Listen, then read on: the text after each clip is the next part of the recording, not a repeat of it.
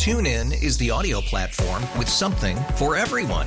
News. In order to secure convictions in a court of law, it is essential that we conclusively. Sports. Shot clock at 4. Doncic. The step back 3. You bet. Music. You set my world on fire. Yes, and even podcasts. Whatever you love, hear it right here on TuneIn. Go to TuneIn.com or download the TuneIn app to start listening. Local people, local stories. This is the All Local from 1010 Wins. I'm Kathleen Marple-Kalb, and here are today's top local stories. Baby, it's cold outside. Oh yeah, there's a frost advisory in some spots. Let's get the latest live with AccuWeather meteorologist Brian Thompson. Yes, thanks to a clear sky and a light wind, Kathleen, allowed temperatures to really drop during the overnight hours. Temperatures in some spots even below freezing. C31 in Somerville, New Jersey, even up in the Hudson Valley and around Poughkeepsie and Newburgh, temperatures hovering pretty close to the freezing mark as well. Even as you get pretty close to the city, Teterboro down to 38. Most of the five boroughs still at or above 40 this morning, but certainly frosty start in the suburbs. It's going to feel pretty nice, though, by this afternoon. High temperatures close to 60, and with less wind than the last couple of days, certainly going to feel a little bit milder. Kathleen? A grisly investigation in the Bronx. Dead body found wrapped in a blanket in a wooded area there last night. Authorities say a passerby noticed the duct tape blanket on West 183rd Street near Sedgwick Avenue in University Heights just before 11:30 p.m. The person, who police say appeared to be male, was pronounced dead at the scene. They are still unidentified, and the city ME will determine the cause of death. The Yankees and their fans survived one winter go-home night, and now they're facing a couple more. Then when Juliet Papa was with the fans. The crowd was all in, every pitch, and the roar got louder for every James Paxton strikeout. The Yankees held on with their power, and fans knew they wouldn't give up. Kaylin Pearson, her dad John, and their friend Matt from East Northport were here. As soon as you walked in the stadium, you could just feel the energy. Really good. We're heading back to Houston.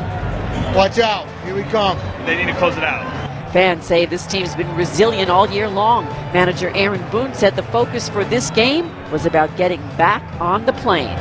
Juliet Papa, 1010 Wins at Yankee Stadium. Well, whoever lit up a hat on the 6 train last night also lit up social media. Seems a report of somebody trying to set their hat on fire delayed the northbound 6 at Lexington Avenue for a while after 9:30. The official subway account described it dryly thus: "It was a bad idea."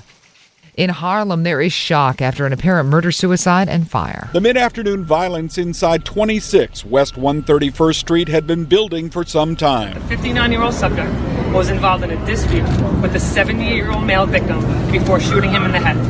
Deputy Police Chief Martin Matarazzo says the gunman then killed a 78-year-old man's girlfriend.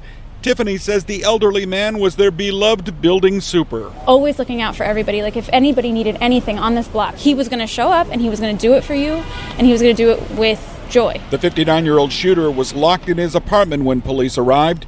It's alleged he set fire to the place and then killed himself. Al Jones, 1010 Wins in Harlem. A disturbing gang rape case in the Bronx, and 2 of the suspects are women. Police say a 36-year-old woman was dragged at knife point into an apartment on East 214th Street in Olinville, beaten and repeatedly raped. 2 women, identified as 24-year-old Kenya Cuevas and 21-year-old Nicole Puga, are said to have helped another man hold that woman down while 3 other men sexually assaulted her. Eventually, the victim was able to escape and get help. Police have arrested 3 men in the attack: 24-year-old Bakari Terror, 19-year-old John Cuevas, and 24-year-old Alex Zapero. They are looking for a 4th man. Because all of these suspects are said to have been acting in concert, police say they're charged with the same long list of offenses, including rape, criminal sex act, assault, and conspiracy. Police want your help finding the suspects in 2 nasty punching attacks. Nobody on the scene helped the victim when she was attacked on Amsterdam Avenue Thursday. Police say this pair of muggers came up from behind the woman as she walked through a construction shed near West 69th Street. One, possibly a woman, hit and knocked her down. The other, apparently male, took her bag.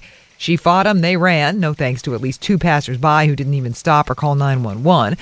The woman is recovering from facial fractures. Police have released video of the incident. They've also released pictures from new pictures from an early Monday morning incident in Midtown. In this one, a group of males and females surrounded a 72-year-old man on the Avenue of the Americas, punched and kicked him, and ran off. Police are urging anyone with info on either of these incidents to call Crime Stoppers.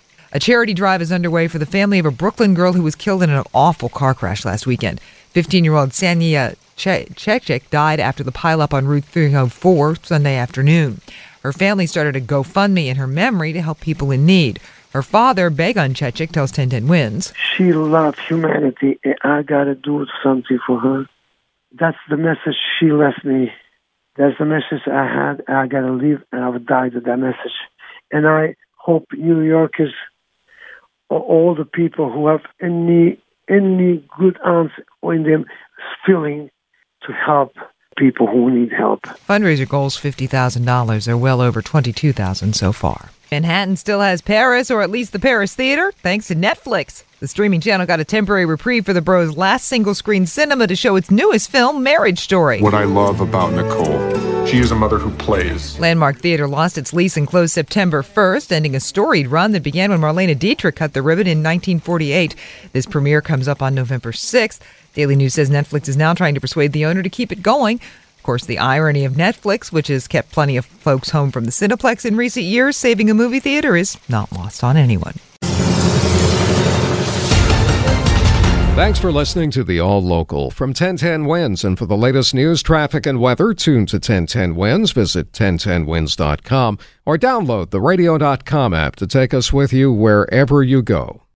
TuneIn is the audio platform with something for everyone.